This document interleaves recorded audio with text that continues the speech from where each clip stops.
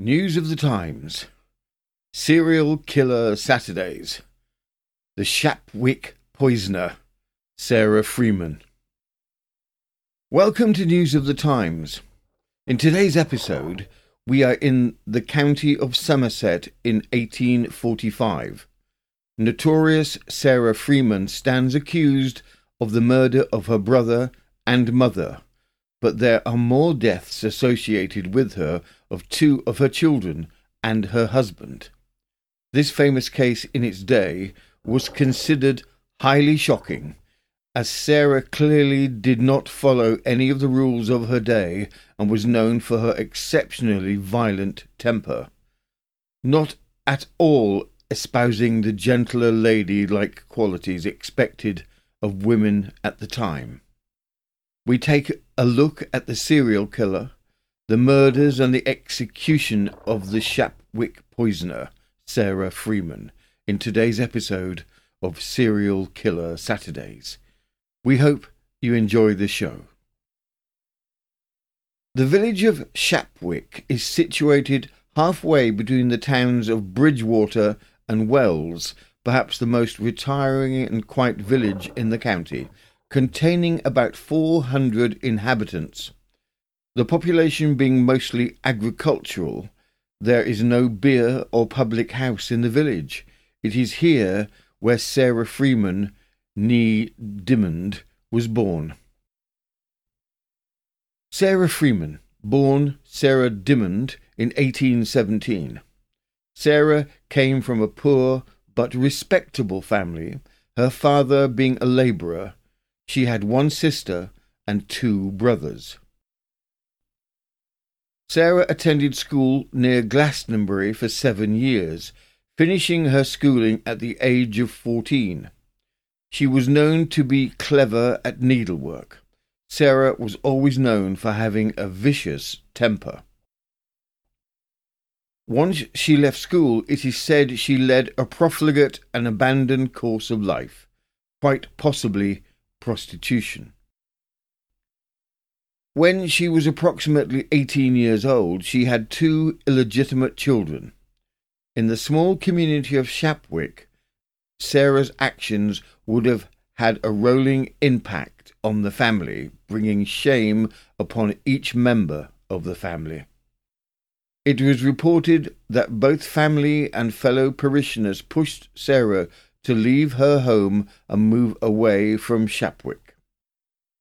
After the birth of her second child, Sarah moved to Bridgewater, located approximately 10 miles away.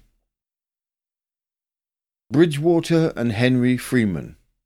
Here in Bridgewater, she continued the lifestyle she had chosen, prostitution, and lived there for 2 years.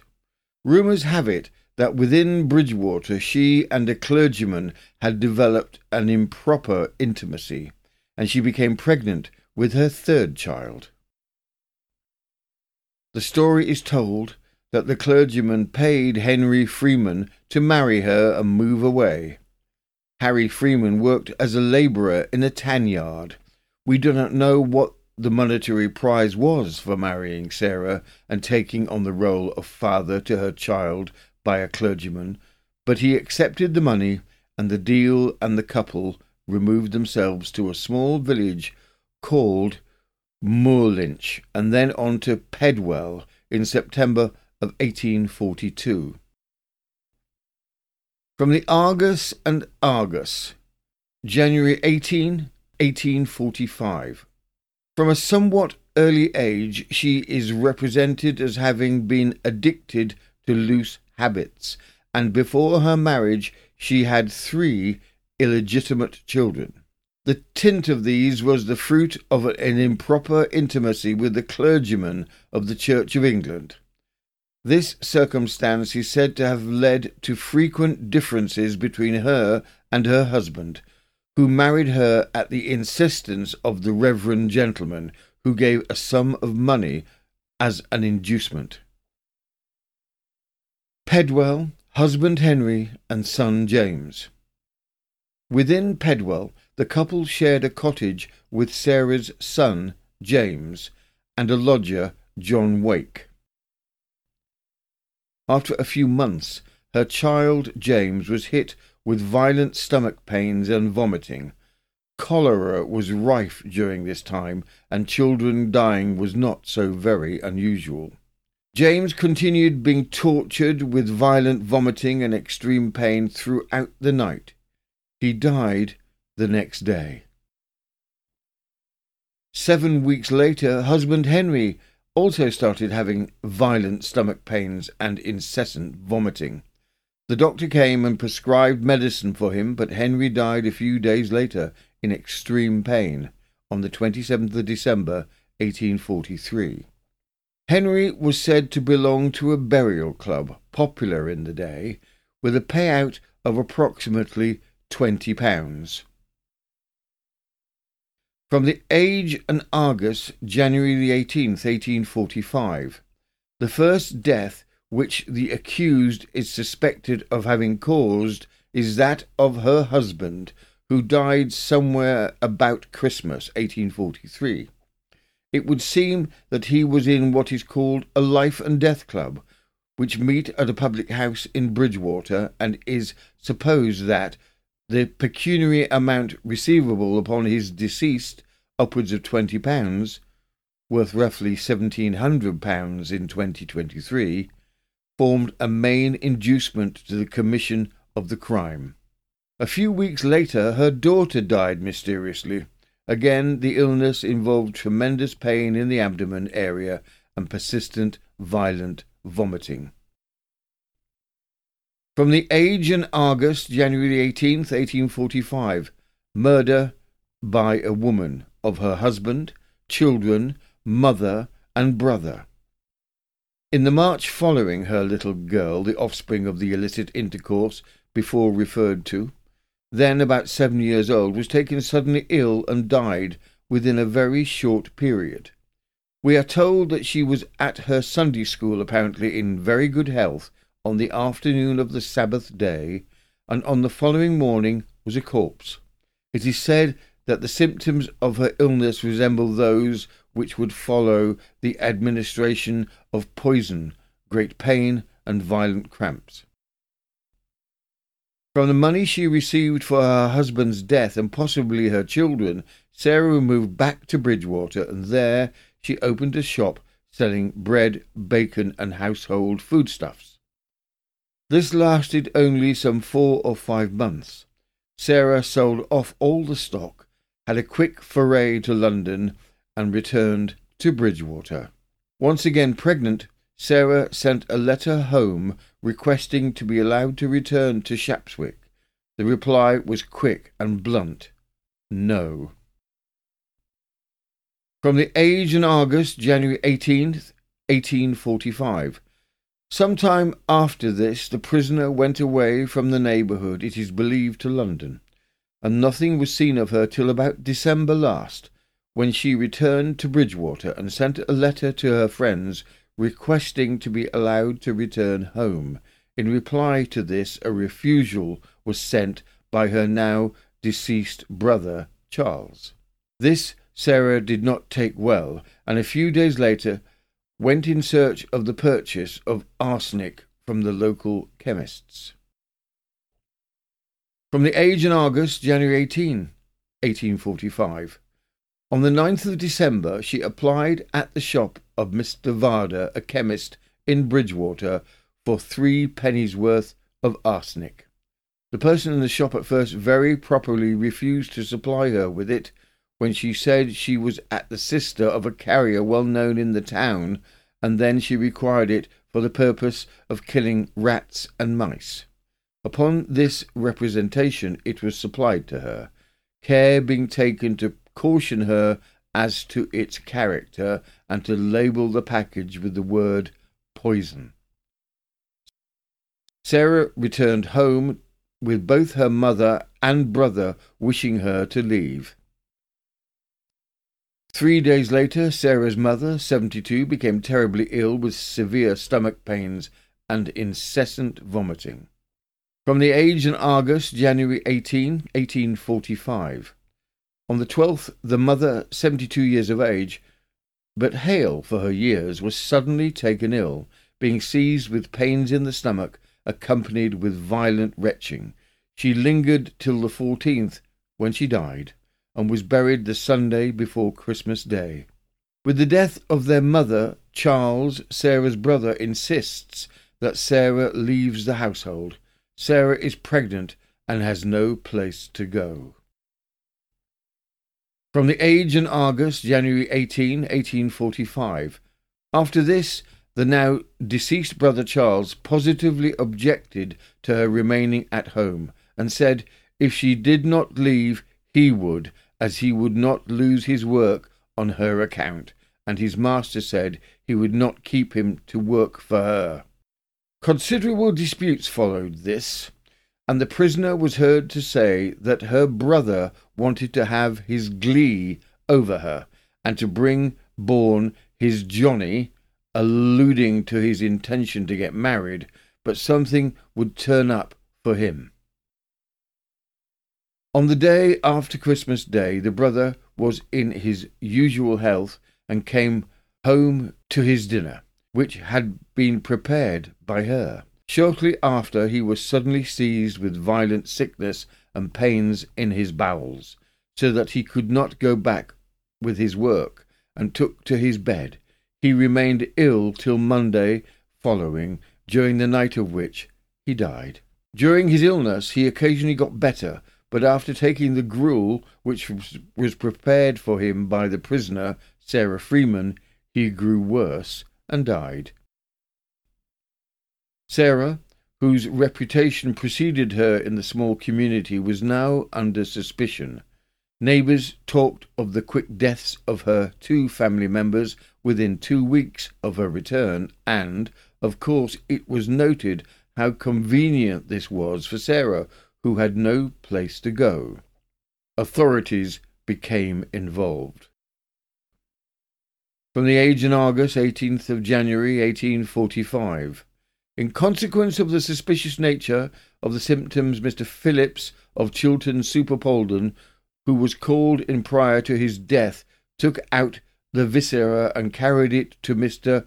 Horepath, the eminent and analytical chemist of Bristol, who subjected the contents to various tests and succeeded in discovering arsenic in the intestines and the liver.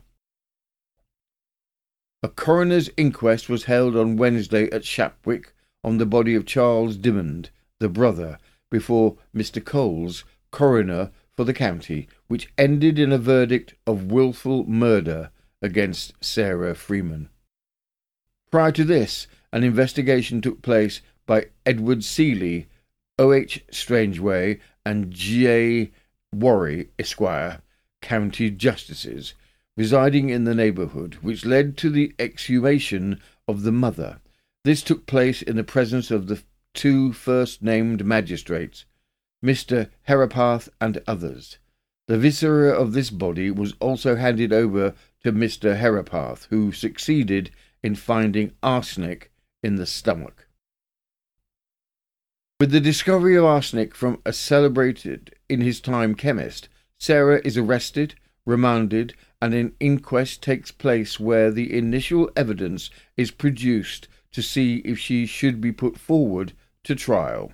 The prisoner was then charged with the wilful murder of her mother, Mary Dimmond, but the necessary witnesses not being in attendance, the inquiry was adjourned to Saturday, when the jury returned a verdict. The prisoner was charged at the late assizes with the murder of her husband, child, mother, and brother. The bills against her for the poisoning of her husband and child were ignored, in consequence, we believe, of the absence of Mr. Herapath, the chemist. Those for the murder of her mother and brother were found true. She was convicted upon that of the brother.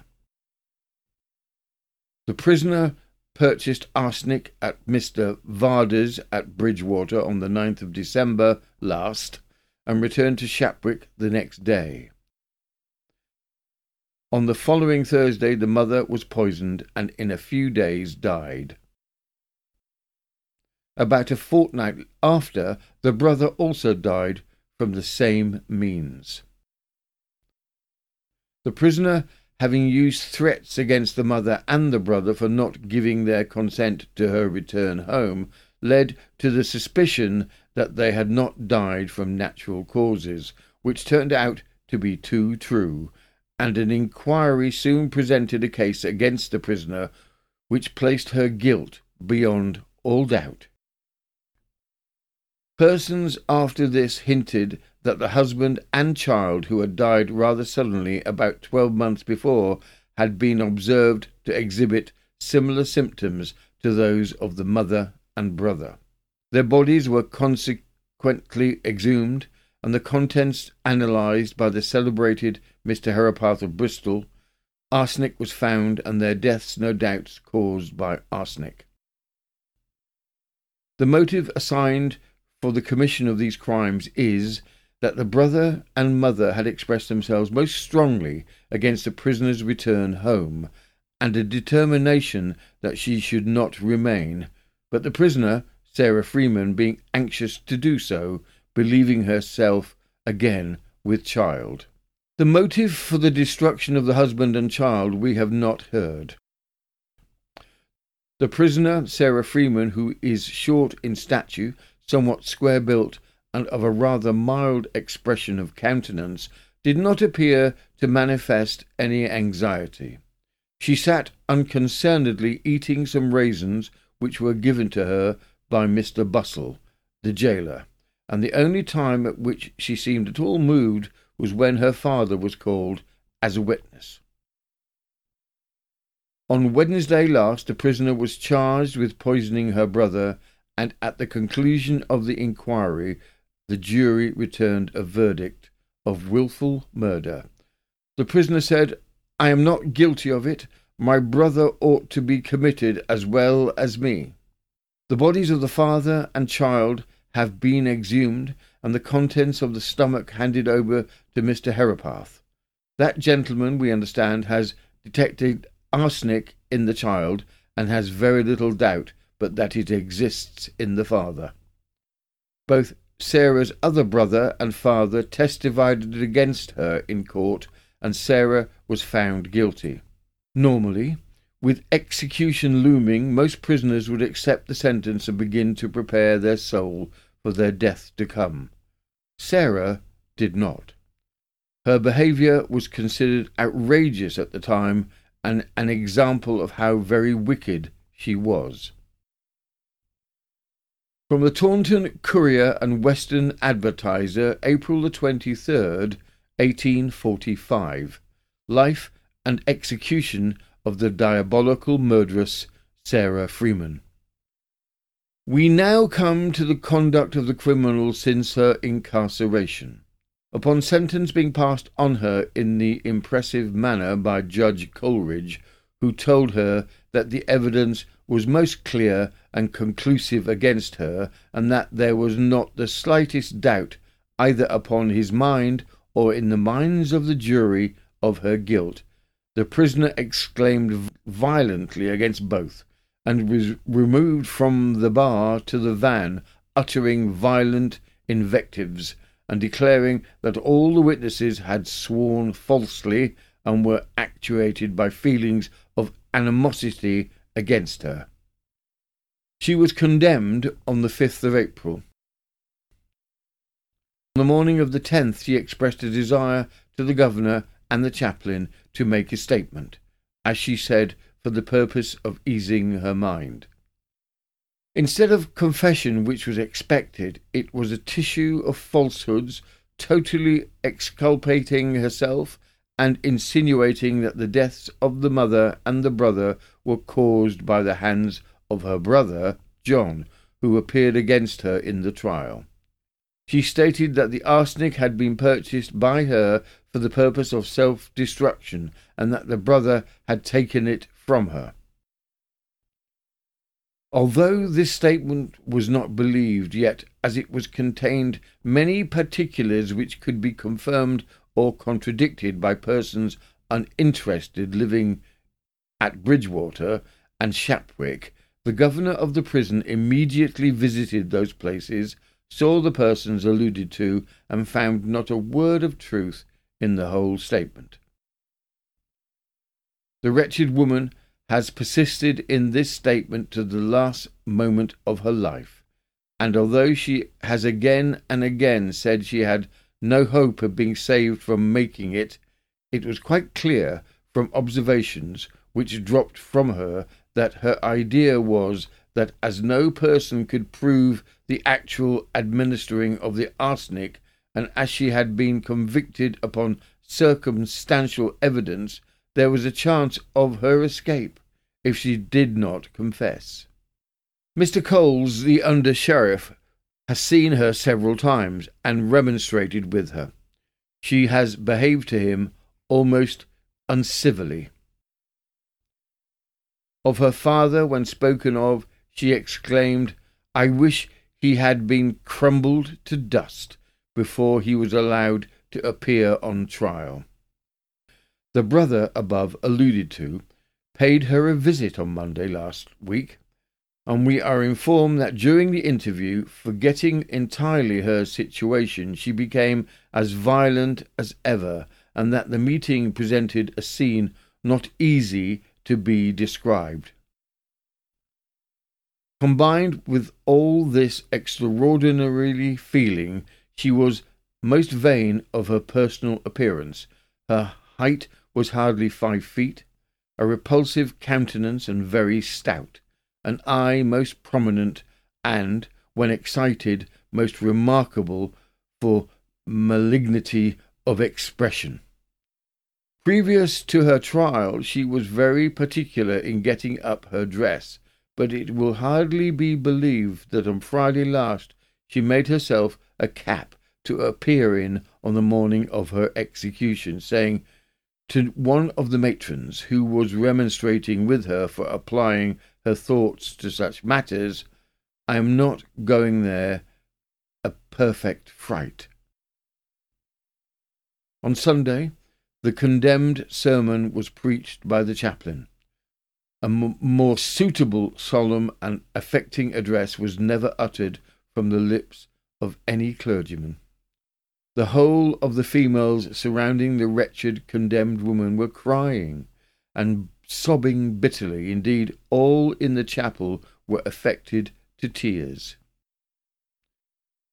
But will it be credited that no tear dimmed the eye of her who had the most cause to feel, but that she sat unmoved and calm, as if an ordinary service were being performed? The service was concluded by a prayer, composed by the chaplain, calling on all to pray for forgiveness for the wretched criminal who still sat quite unconcerned. Monday last she asked permission to dispose of her clothes to the prisoners with whom she had been classed previous to her trial. This being granted, she immediately wrote the names of the articles and the persons to whom she wished them to be given. She rather courted than avoided allusion to the crimes with which she had been charged, and of which she had been convicted, invariably protesting her innocence. Yesterday she was much depressed, but at times conversed with the governor quite cheerfully, and told him in the evening she had no fear of the hour of her execution, her only fear being that she may not receive forgiveness hereafter. She expressed her gratitude for the indulgence which she considered she had received, but which are afforded to all similarly situated in this jail. She was attended night and day with 2 females, and to a late hour last evening by the chaplain and governor, and retired to rest between 10 and 11 o'clock. Execution. This morning, the unfortunate creature appeared to feel the horror of her situation more deeply, for the first time almost. She shed tears, weeping bitterly, exclaiming to the governor or parting with him I die innocent. I hope the Lord will receive my soul. This she also persisted in to the chaplain on his leaving her on the scaffold. The under-sheriff had an interview with her immediately before the service, and in the kindest manner entreated her, for the sake of her friends, the public, and herself, to clear her conscience by confessing before she died. She resolutely replied she had nothing more to confess, but that which she had already stated. The drop was erected during the night, and at an early hour this morning a number of persons congregated in front of the jail. There were hundreds by 9 o'clock. It is supposed that between 14 and 15,000 people witnessed the awful end of the unnatural, remorseless, and unpitied wretch, whose accumulated iniquities must be ranked amongst the foulest in the criminal annals of this kingdom. She walked to the scaffold without the slightest assistance and declared her innocence in the most emphatic manner. In an hour she was cut down and buried within the precincts of the jail. Sarah Freeman was executed on the 23rd of April, 1845, by Calcraft. That concludes this episode of Serial Killer Saturdays, the Shapwick poisoner, Sarah Freeman. We so very much hope that you enjoyed the show.